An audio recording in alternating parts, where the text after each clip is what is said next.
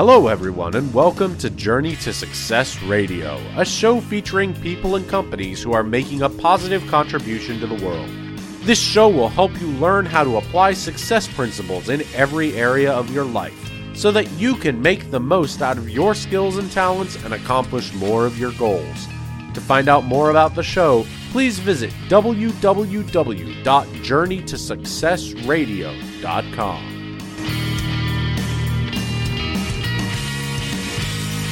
Hello everyone and welcome to Journey to Success Radio. My name is Tom Too Tall Cunningham. I'm a Napoleon Hill Foundation certified instructor and resiliency expert. And my definite purpose in life is to encourage people to live positively with and through the many and varied challenges of life. You can find out more about me and this radio show at the show's website, which is simply journeytosuccessradio.com. My co-host today is the amazing Jim Shorkey. Jim, introduce yourself, please. Thank you. This is Jim Shorkey, and I am a veteran of the automobile business, 35 years. I've since turned the business over to my children, so they run that business 100% independent of me. And I've launched a new company called Results from Thinking. And my mission with this new company is to help individuals identify and achieve on a step-by-step basis their worthwhile goals. And that's something I'm really, really passionate about. I've got a proven formula for successful living, and I'm sharing that with as many people as I possibly can and having incredible results. So thank you for having me today, Tom. I really do appreciate it. Amen. And our guest today, you guys, I'm probably just going to get to sit back because we got two car guys on the line. Chris Patton is the president and CEO of the Mike Patton Auto Family in LaGrange, Georgia, which is a 3-dealership group with roughly 100 employees representing Honda, Ford, Lincoln, Chrysler, Dodge, Jeep, and Ram franchises.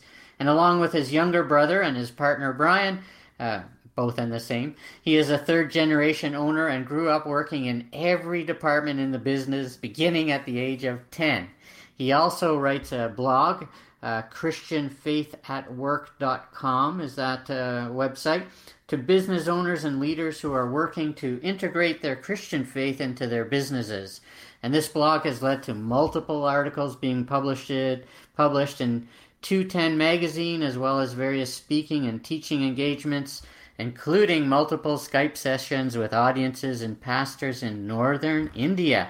He and his wife Kim live in LaGrange, Georgia with their 3 teenage children, and I was introduced to Chris by the amazing Phil Taylor, who is the creator of the 17 Biblical Principles of Success audio program that Chris is also featured on. Welcome to the show today, Chris. Tom, thank you so much. I'm thoroughly glad to be here. Now, I'm going to start the questioning, but Jim's probably going to take over because 2 car guys here, so you have a lot in common. But in your bio and what I've read about you is that you almost walked away from your family business, and that must have been a tough time in your life. And why would you have thought that, and what happened to you to cause you to think about walking away from your great family business? Tom, I guess I'm the beneficiary of another father like Jim, who has been gracious enough to allow his kids. I'm the oldest of 3, but Dad allowed us to grow up in the business. He had us working since we were about 10 years old. I think I started a little bit earlier than the other 2. He got easier and easier as the kid on. But I always knew that that's what I wanted to do as a career. I loved watching my dad in the business. I loved working in it. And I started out painting curbs, picking weeds, cutting grass, washing cars, that kind of thing. But by the time I had graduated college, came back and worked in it full time. And everything went like I planned it to for the first 7 years or so. I was running 2 of the dealerships. Actually, in LaGrange at the time, we had 6 others in various markets just around our town.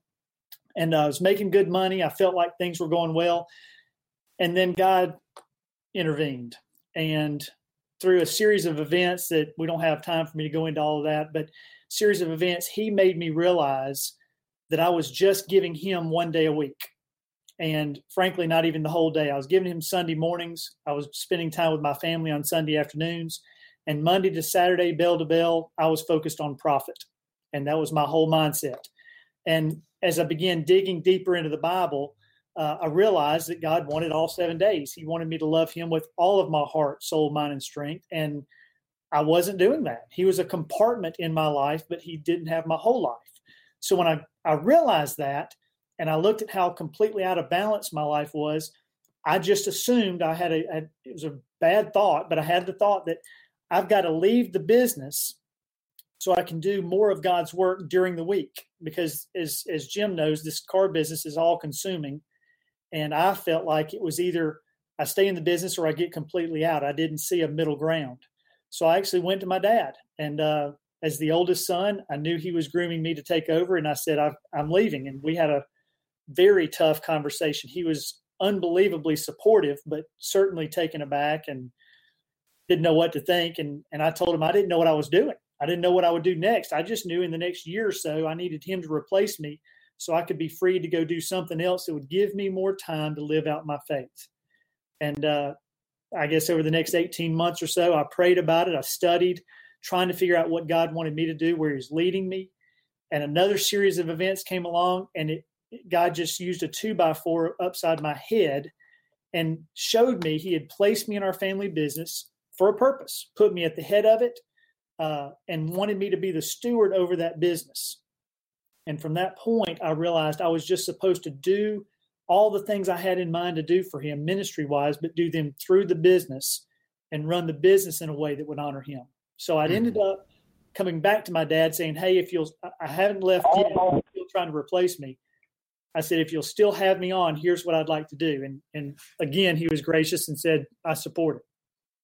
Wow. Wow. Must have been, you should have had a picture of his face when you told him. I bet you that was a big shocker. It was. And that he took it well must have been a relief for you. It was. And I can't give him enough credit. I can't imagine if I were in his shoes and my son was going through this and talking through this, I'm not sure I would have responded as well. Amen. Jim, have you ever gotten to that point where you were like, I'm tired of the car business, Dad. I'm out of here? Well, I don't think I ever got tired of the car business. I got extremely frustrated with the car business. And so, if you measure your days based on the frustration, well, obviously that's a very slippery slope. So I seem to always be able to recover from the day or a couple of days, even way back when. My dad was a very, very difficult guy in terms of he ran the dealership from a dictator perspective, and it was just his way. It was always his way, and that's just the way it was. And so that was that portion of it, and that was I started in the business I graduated from college in 1978, December 78. So I started in the business in January of 79. And like Chris, I always wanted to be involved in the car business. It was my dream job.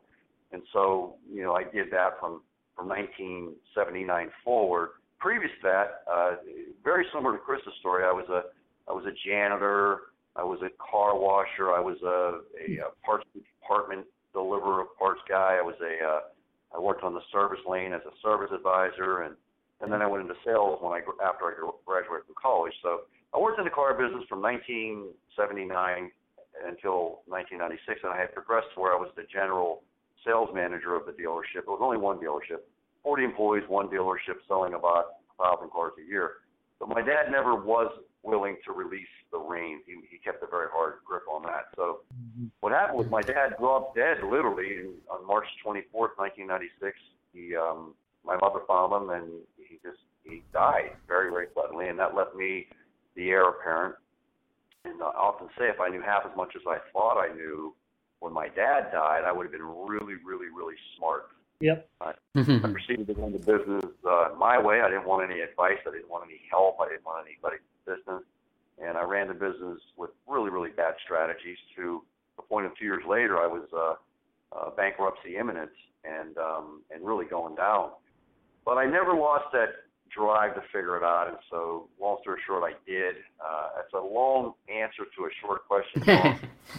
Did I ever think about leaving the car business? Of course I did, but it was a very, fleeting thing. It was like, oh, get up the next morning and, put the gloves on and go back to the fight, So That's what it seemed like. Now, Chris, I worked in the car business, first in sales. Now, a guy with rheumatoid arthritis, 5'1", 4 hips, 4 knees, 2 shoulders replaced. I never conceived of the physical part of selling a car. For instance, I can't get into most vans or SUVs. And it's embarrassing to ask your customer to lift you into the vehicle. If it doesn't have power seats, I can't reach far enough forward to pull the seat forward. So again, got to ask the customer for help. The first car I sold, when I was demonstrating it, I fell on the ice and I can't get up when I fall down. So this Japanese woman, no taller than me, not much, probably doesn't weigh more than me, had to help me up off the ground. And so I was like, okay, this is not the right business for me. But I remember, I'll never forget, I was sitting in a meeting with the general manager and all the salespeople, and the general manager was giving us 3 lies as reasons for why we were having the sale that weekend, Friday and Saturday. Lies. The Honda, there's someone from Honda on site to authorize bigger savings. Honda gave us approval to lower our rates, and forget what, they were all just lies. And I was thinking here, the general manager of this dealership is teaching us 3 lies to say about this sale. And so when you talk about running an auto dealership as a Christian business, my head is spinning. And so how do you do that? Because I forget the statistics, but I think it's 93% of people coming into a dealership distrust you. It's even, I think it's the same level as politicians. And so to run it as a Christian business, boy, that must be different. It's different. And let me clarify for anybody listening what I'm talking about when I say that. So Jim will know this, and first and foremost, there are good dealers and there are bad dealers. And I don't mean good as in operationally, but in morally. So there are morally good dealers who run a clean business, who do not lie to customers and do things the way they would want it to be done to them. And that's a good business person. And there are actually car dealers like that. I think the bad ones give the good ones a bad name, obviously, and we're all lumped in together. But what I'm really talking about is past that. And it is a business, for me, a Christian business is a business that has a God-focused eternal mission. So for me, when I recognized that God wanted my 7 days, he didn't just want one day. And he owned the business. It was his, just mine to steward for a while. Then I realized I needed to run it the way he would want it run, with a picture of the eternity in mind as my end goal, not a 30 or 60 or 90-day financial statement. So that's the short answer, is just a business that says, you know what, I'm about the 1,000-year picture, not the 30-day picture.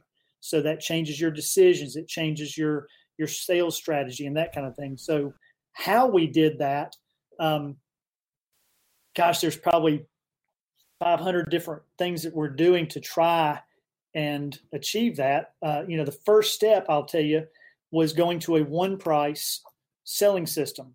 Not because we believe negotiating dealers are going to hell or they're just bad, but because I felt like to get a single system where equal weights and measures were applied to each customer, regardless of race or gender or age or intelligence. Pricing is the same based on the products, supply and demand, and market conditions, not based on the customer's ability to pay. So that was one of the major changes we made right off the bat. We've got a chaplain that comes through twice a week, spends a couple days in the store, is available 24/7 to our employees, just as a counselor or someone to talk to. He performs weddings and funerals, just that kind of thing. We do a lot of different little things, Tom, within the business to try to spread God's word and to make sure that we are representing him well. But the big picture is we're trying to look down the road. What do we want this business to look like? Or what do we want eternity to look like because of the way we ran the business, if that makes sense? Right. Now, I know from numerous interviews I've done with Jim, and probably you have to do this as well. Well, you have to. I mean, Jesus commanded it. Love. Love was his biggest word, his biggest mission, is biggest thing he wanted people to do. And the number one value at Jim's 7 dealerships is love. And I've been in a dealership, and it's not easy to love some of those customers and prospects. And so how did you implement that? Because not everybody has that in their heart. You probably against the law. I know in Canada you can't just hire Christians, so probably had to not just hire Christians. So how do you implement that love your customer, your prospect, even when they're not lovable? Well, I think Jim has the answer there in core values, one of them being love. We did not include love in our core values, but the idea, we started off right off the bat, you have to instill a culture in the business. And it's not, for us as a Christian business, it's not about hiring Christians. That's not something we're looking for. What we're looking for is good people that have a bent toward wanting to serve people. So whether they're in a sales or service advisor position or whatever, we want people that actually like other people because there are some that don't. We want people that just have a natural tendency to want to serve others or help others. So that's part one, is trying to hire people to help build that culture. But also it has to start from the top down. So my brother and I sat down, even though our dad had run a business that was very principled, very moral for the 30 or so years. He had done it until we took over, but we wanted to go a little bit further. So our mission statement is that the Mike Patton Auto family seeks to honor God by impacting the lives of our employees, customers, and community. And we repeat that constantly in various different ways, not just the mission statement itself, but the idea and the culture around that idea, through devotions that I give once a month, through newsletter articles that I write, through sales meetings, and just, when things come up on the showroom floor, like you mentioned, Tom, where the general sales manager was making up lies as reasons for a sale. When things pop up on the showroom and we have a customer come in that complains about something, and a salesperson or somebody said something, maybe it wasn't an outright lie, it was just gray area. Right. We call it out in front, not to beat up the salesperson, but we discuss it in a meeting, and we say, these are the kind of areas that we want to stay away from. We want to make sure that we are black and white and we are taking care of that customer. So I guess the short answer is it's about culture.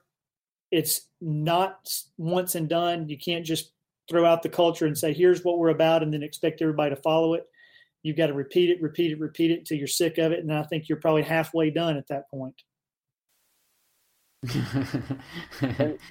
And I will tell you, Chris, that to be very clear, in my experience, a vast majority of automobile dealers are very, very principled and very, very honest. The vast majority. I mean, it's probably in my guess would be 75% range.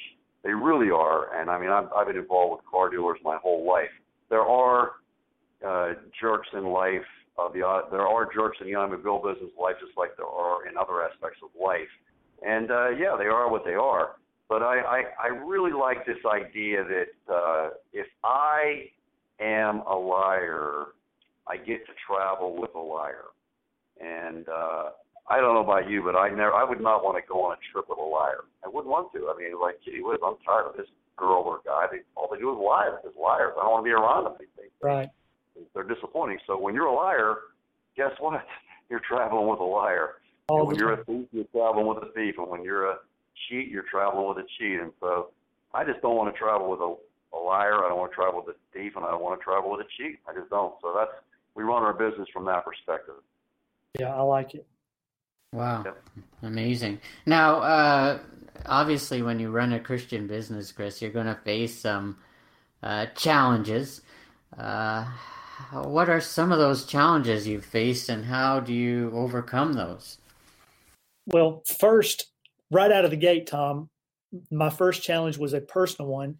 I actually thought that after God had kind of put me on this track and he had shown me what I was to do, and I was going to come out and really start changing our business, not, like I said, not from an immoral, unprincipled way of running it like my dad. I mean, he did it right. But I really thought the one price system and the mindset behind everything, that everybody would rise up and embrace it. I was wrong.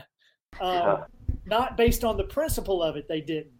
So initially, I thought, like I said, people would embrace it. I thought people from church would love what we were doing and would jump, just come running and support us in the business. And what I found out is, and it's not wrong, it's just the way things are, they're going to support it if your business model and your execution are excellent. And if you provide a greater value than the dealer or competitor down the road. And I actually thought I would gain business for being good, as in a good person, and we're a good business, rather than running an excellent business and being a shining example of a greater value provided to the customer.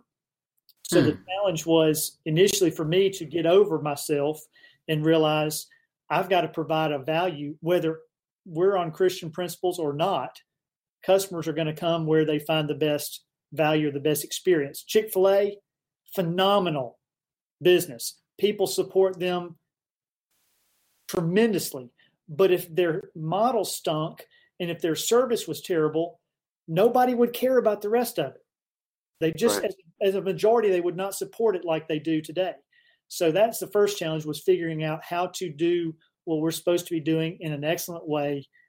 And even though we are running it on principles and we are trying to do the right thing, knowing that the customers are looking more for the value and the experience. That was a biggie. The second biggie that comes to mind is, I alluded to it earlier, is traditional business culture. Jim, being around car dealers all your life, you've seen this as well. We are taught it's a 30-day financial statement or it's a quarterly set of results, and that's where your eyes need to be focused. And the really wise and more intelligent dealers are looking at a year, 2 or 5, maybe even 10 years to strategize, and to go from that mindset and attempt to look at, because I still don't even have this completely figured out, but attempt to look at an eternal picture. That's a very difficult juggling act, because the day-to-day is right in front of you, and it's a challenge to keep the bigger picture, what I believe is God's view of the business. It's a challenge for me to keep that in mind and keep making decisions based on that, rather than what do I need to do for this 30-day picture. Wow, powerful. And Jim, you can address that one price. I love that one price. It must save time for customers. It must save a lot of stress. And if my mother-in-law drives, she's 91. If she's negotiating for a car, she's not nearly as good at negotiating as I am. Right. And Jim, you can also probably talk about long-range vision as opposed to what's happening in the next 30 days. And I think for any business, the longer you can look at the perspective of your business, the better off your business is. Well, it's called working on your business versus working in your business. And you want your people to be working in your business, and that's the 30-day to 90-day window. And you really do. You want them focused on that part of it. But as the dealer, as the entrepreneur, you're the one that's you're the one that's setting the map. You're the one that's setting the navigation. And so I think you have to have both. I think you have to have a long-term vision, and that's vitally important. But if you have your service manager occupying his brain with creating a long-term vision, I think that that can be a very slippery slope. We want him to deliver the vision that we're creating as owners. So yeah, you absolutely have to be working on your business strategically for the long term. So that's very important, no doubt. And not easy to do. Actually, it is easy to do. It really is. When you're looking at, well, again, back to that health, wealth, love, happiness, and spirit, it's actually more difficult not to do these things than it is to do them. As a matter of fact, my contention, and Napoleon Hill backs me up on this, is it's way more difficult to live your life unsuccessfully than it is to live your life successfully. If you think about it, living your life unsuccessfully has severe consequences, and you have to face those consequences, and that's not fun. living your life successfully has great results, and you get to enjoy the fruits of those results. And that's fun. That's a lot of fun. The problem is there's actually three problems with living your life successfully. Number one, it requires great self-discipline. Number two, it's work. This is not there's no free lunch. This is not an entitlement program. This is not a get-rich-quick scheme. It's work. And so you have to earn the riches. And really what it comes down to is, here's the part that people really get messed up on when it comes to riches. Is describing exactly what riches mean to them. And so when I talk about riches, automatically that the brain goes to the bank account. And that's not riches. It is a portion of it, but I look at it from the point of view of health. I can be extremely healthy and I'm rich. I can be extremely wealthy and I'm rich. I can have great love in my life and I'm rich. I can have great happiness and I'm rich. And I can have great spirit and I'm rich. But if I have just one of those out of the five, then I'm poor. I've got to have all five, or at least 4 out of 5, and that's how I look at it. So it's actually easier to be successful than it is to be unsuccessful, but it takes self-discipline, self-mastery, self-control, and that's the challenge, is actually executing that. But right, I'm a master at that, Tom. I'm a master at that. Excellent. Now, Chris, you lead this auto group, but what would you say your job description is, and how do you execute on your job description or your role in the business that you and your family have? Well, I go back to the time point when I'm trying to figure out what a Christian business, in quotes, looks like. How does God want me to run this business from an eternal perspective? What does that look like day to day? Because like Jim said, there's a need for someone operating in the business, and then there's a need for somebody operating or working on the business. I didn't know either way, what is this going to look like from an eternal perspective? And I was reading, there was a passage in 1 Corinthians 3, Paul was describing Judgment Day basically, and he said, our work is going to be tested by fire. And if what we have built in our lives on top of the foundation of Christ, if what we have built survives that fire, then we get reward. And if it burns up, we survive, but just barely.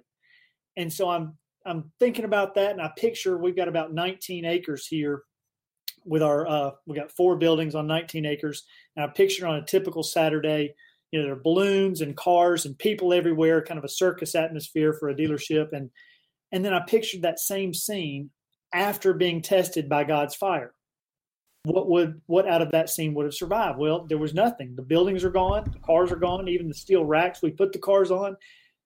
God's fire took everything. All that was left in my picture was 19 acres of scorched earth. But then as I look closer in that picture in my head, I see something else. There are hundreds, maybe thousands of silhouettes that were dotting that 19 acres. And I realized that these silhouettes represented the souls of the people that were impacted for eternity by the way we run our business. And so in that picture, I began to understand, or immediately understood, that my new job description at that point was 2 words: add silhouettes. So say that again, Chris. My job description was 2 words: add silhouettes. Add silhouettes, wonderful. So the idea being that, yes, in the day-to-day business, and even in the 3 and 5 year vision casting, I've got to run a business, and it's a business that has to have exceptional processes and all that goes into a business success. But from the eternal perspective, I needed to do it in a way that would impact people in a positive way, point them toward God. And whether I'm actually leading to somebody to salvation on the showroom floor or not, which is not something typical for us, or if I'm just representing him well, doing things in the community to point people toward him, that eventually later somebody else reaps that harvest and somebody else teaches them what the final steps. I'm impacting people for eternity because of the way we run that business. And so my job every day is to come in and figure out ways to add more silhouettes. More people that you're impacting. Amen. Now, when I was listening to the 17 Biblical Principles of Success by Phil Taylor that you were on, website's the same, 17 Biblical Principles of Success.org, you were talking about once you implemented that one price strategy, there was a time when you had, I think you referred to them as one of those difficult customers. Yes. And it was a matter of a $30. They said, if you'll put $30 of gas in my car on top of this one price included everything that you figured, even including the gas.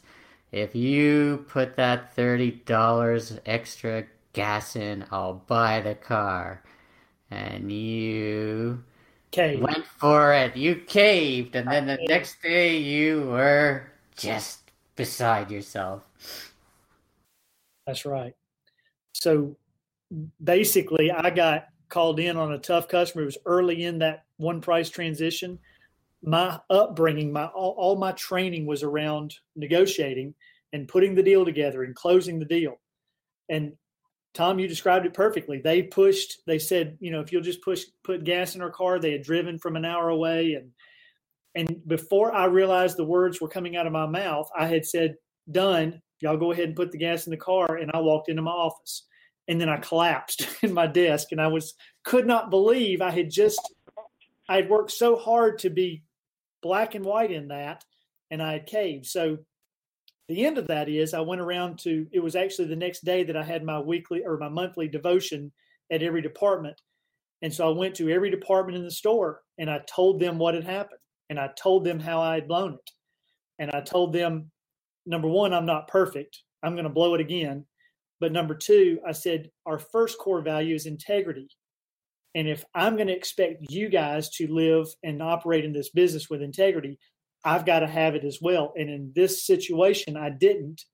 I'm trying to rectify that by number one, coming in front of you and apologizing and asking you to forgive me for that, but also to make sure that we keep this up and above board. And when I screw up, I'm going to tell you about it, and you can call me on it.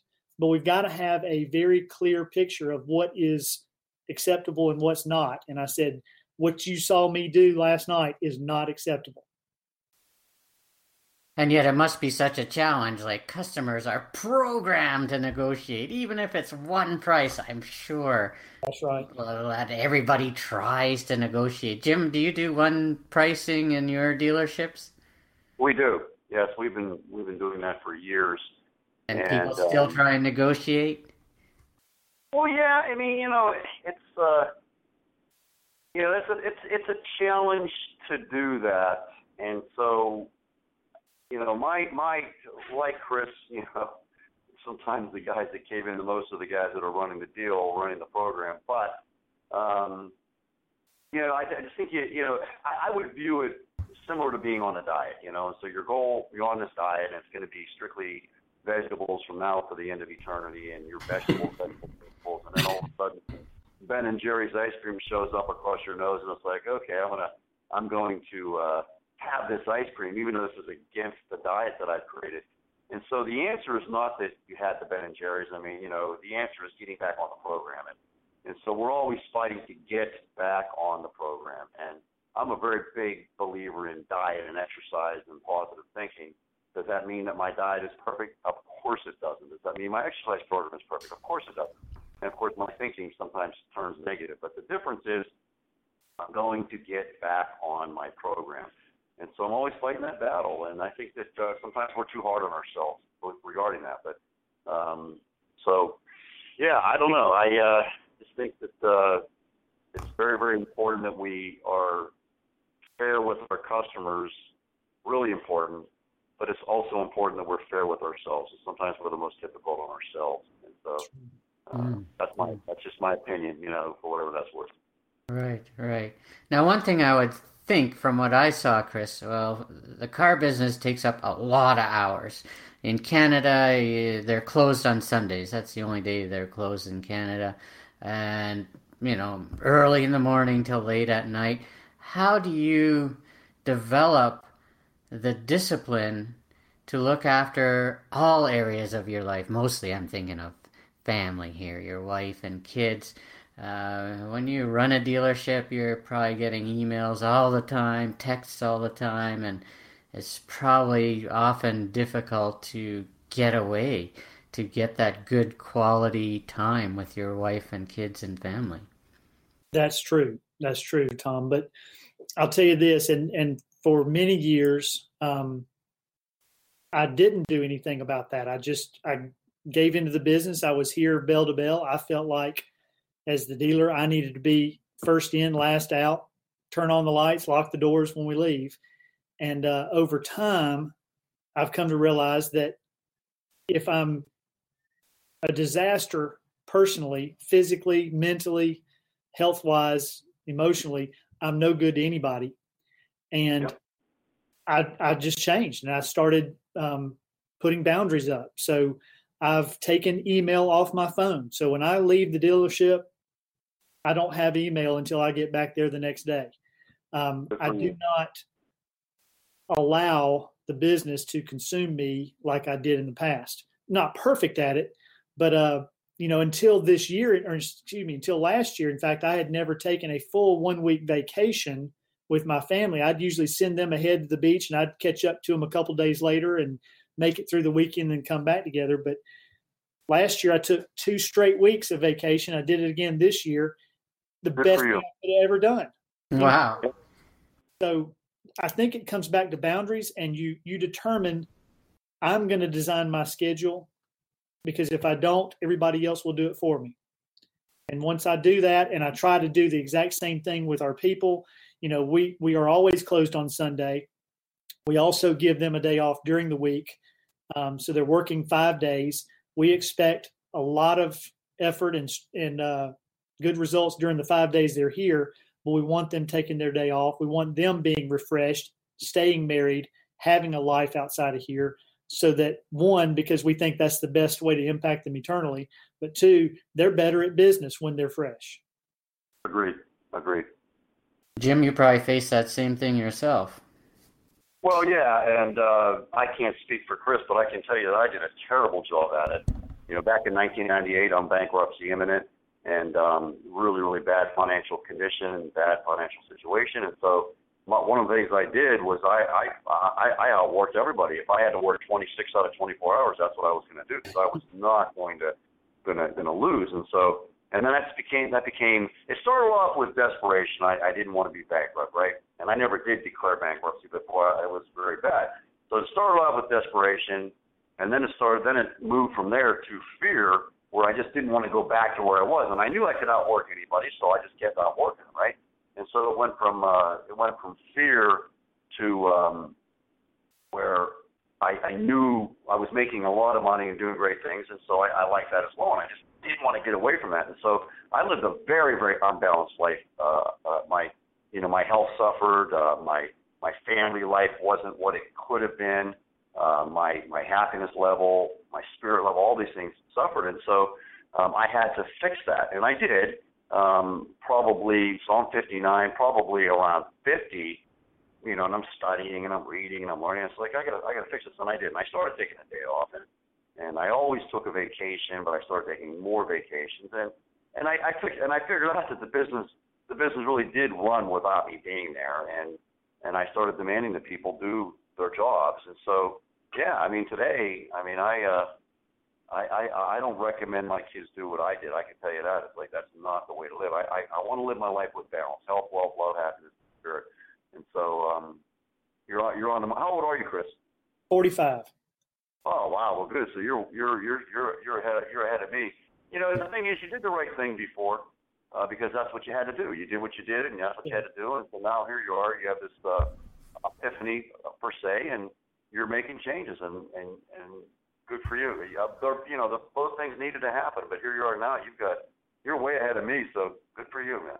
Amen. Now, Chris, I don't know if you've ever read Think and Grow Rich by Napoleon Hill, but he talks about having a mastermind group, and he says the most important member of your mastermind group needs to be, or should be, your spouse. And I know you've been married to your wife, Kim, for over 20 years. You've been a workaholic probably for 20 years and 3 children, which makes me tired just thinking of. And so talk about that amazing mastermind partnership you have with your wife, because it can't have been easy to be married to someone who's involved in the dealership business. That's true. Fortunately for me, one of the things that impacted me in a huge way when I was actually senior in high school, my parents divorced. And while that's obviously not a positive, I learned from that divorce, it was both their fault, obviously, both grew apart. But for my dad's side, it was about being too involved in work. And I watched that model, I watched what he did, and I learned from that point forward. I determined in my heart, number one, I'm not going to be married to the job. And number two, in conversations with him and learning from him, I determined I was going to work just as hard at that marriage as I did at my job. And I found out after 20 plus years that working hard at a marriage is a lifetime deal. It's not, hey, get that first 10 years in and then you coast. It is difficult. But I've got a wife that is, first of all, is tremendously understanding. She did marry me after I was in the business, so she knew going in at least somewhat that's what I was going to be like. But sure, it was probably 5-6 years ago that I started changing my schedule, changing my calendar, my health and so forth. And in a conversation with her, I kind of shed some of the light on what I was realizing, and she looked at me with a duh look on her face. Why is it taking you so long to get this? I've known it for years. But she's been patient with me, and you know, in this last 2 years, I was about to say this one other thing earlier, because of the amount of time in the car business and the time taken away from family. I have one son that's 19, but I have twin girls that are 17. And so I had to make them in multiples because I didn't have time to do them individually. Efficiencies. That's efficiencies. That's all it is. It's just a more efficient build, right? Exactly. But in about 2 years ago, or a year ago, we bought a camper, a pull-behind travel trailer. Oh, I love those. And, we have spent, 6 or 8 weekends together. And then our last 2-week vacation this summer was in the camper. And my wife and I have found a new hobby for when next year our girls go off to college. We'll have all 3 out of the house, and we've got some things we want to do in that camper and places we want to go. So we've got a great relationship now, and she's, like I said, been patient with me enough to get me to this point. Amen. So it sounds like you're going to have some more babies. No, sir. No, sir. Sure, you said travel trailer or some things we want to do. I figured maybe he was making more babies. You know? I knew somebody's mind would go there. I'm a car dealer. What do you want me to do, man? No, sir. We're done. Now, Chris, you're still young, 45. Both Jim and I got you beat. I'm 53, and, well, Jim, he's really old. I think he's up there, really 59, old, 60. So looking 3 to 5 years down the road, what can you see yourself doing at that point later down the road while you're still young? Good question. Tom, I don't know exactly is first part of the answer. I've seen over the last 5 years, I've been writing this blog, which started out as a hobby. One of the things she told me 5 years ago was you need a hobby. You need something to do that's not just business to kind of relieve some stress and get an outlet for what my thoughts were and so forth. So I started the blog, and it's really been surprising to me, almost shocking in some of the results. And I've gotten a chance to work with some other business people. I've been able to write a good bit, which I never saw myself doing. So when I look out 3 to 5 years, that's got to be part of the picture. And I don't know really what that means, but I've been experimenting this year. I've put on this blog, I've put a speaking page up there. I put a coaching page, and I've had some takers on that. So I've been able to experiment with that. I've done a small mastermind group that I'm leading myself, as well as being a part of another one.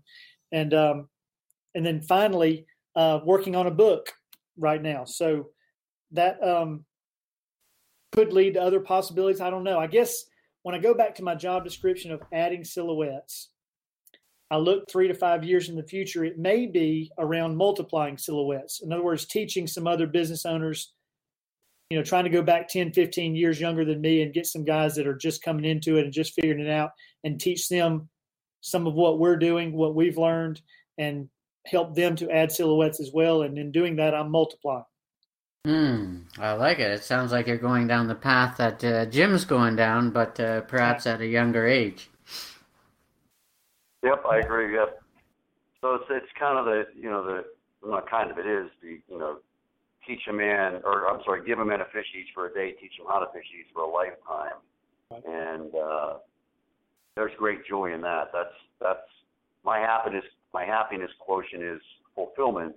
And fulfillment is doing something that's way, way bigger than you, which brings you great joy. And that's a really neat thing to be able to say that you did that. And that's the part that once you stand on that scorched earth and there's nothing left but the scorched earth, it's your legacy that survives. Your legacy survives. And, sure. If you're a liar, if you're a thief, if you're a cheat, well, that's what's going to be standing there. And that's if you're a principled person like you are, Chris, that's what's going to be standing there. And that's the part that is the eternal part. That never goes away.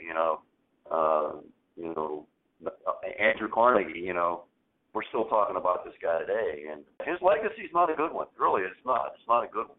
And sure, he gave away a lot of money, a lot of libraries and all that stuff, but his legacy is really not that great. Adolf Hitler's legacy is obviously really, really bad, really awful, and we're still talking about him today. That's his legacy. That's the part. That's the eternal part. He was a bad person. So you don't want to be a bad person. You can be a great person, and that's what you're doing, and that's your eternity. Right. And then the people you're touching, Chris, with what you're doing and going to continue to do and do more of, once you touch someone with a message, you impact not just them, you impact their family and other people and their friends. And so the eternal impact you have with your writing and your speaking and your ministry is going to impact people that you will never ever meet. It will change lives. Selling a car is a good thing. Selling a car and doing great at that business is a great, great business and great thing for you as a Christian to do. But when you touch souls and minds and thinking and lives, man, you'll be walking around smiling so wide you could eat a banana sideways. I hope so, Tom. I think that's maybe where God has you going, and at the same time, you still run the business. Has your son indicated any interest in it, or has he started? Not yet. Okay. And don't know that he will. At this point, he's more interested in computers and phone apps and that kind of thing, but we'll see. Amen. Amen. Well, we should have said your blog more often. ChristianFaithAtWork.com. ChristianFaithAtWork.com. And again, of course, please, 17biblicalprinciplesofsuccess.org. Buy that audio program. It's amazing. There's just incredible people on that program that are really giving you a viewpoint on principles of success according to the Bible and according to Jesus. So go to those two websites. Thank you so much for being with us, Chris. Pretty exciting to see a Christian running a car business. Amazing. It must be different to shop there and different to deal there, and I'm so happy for you. Good for you. Thank you, Tom. Amen. Thank you for joining us today, Jim and Chris. Have yourself an amazing day. Thank you for listening to this episode of Journey to Success Radio.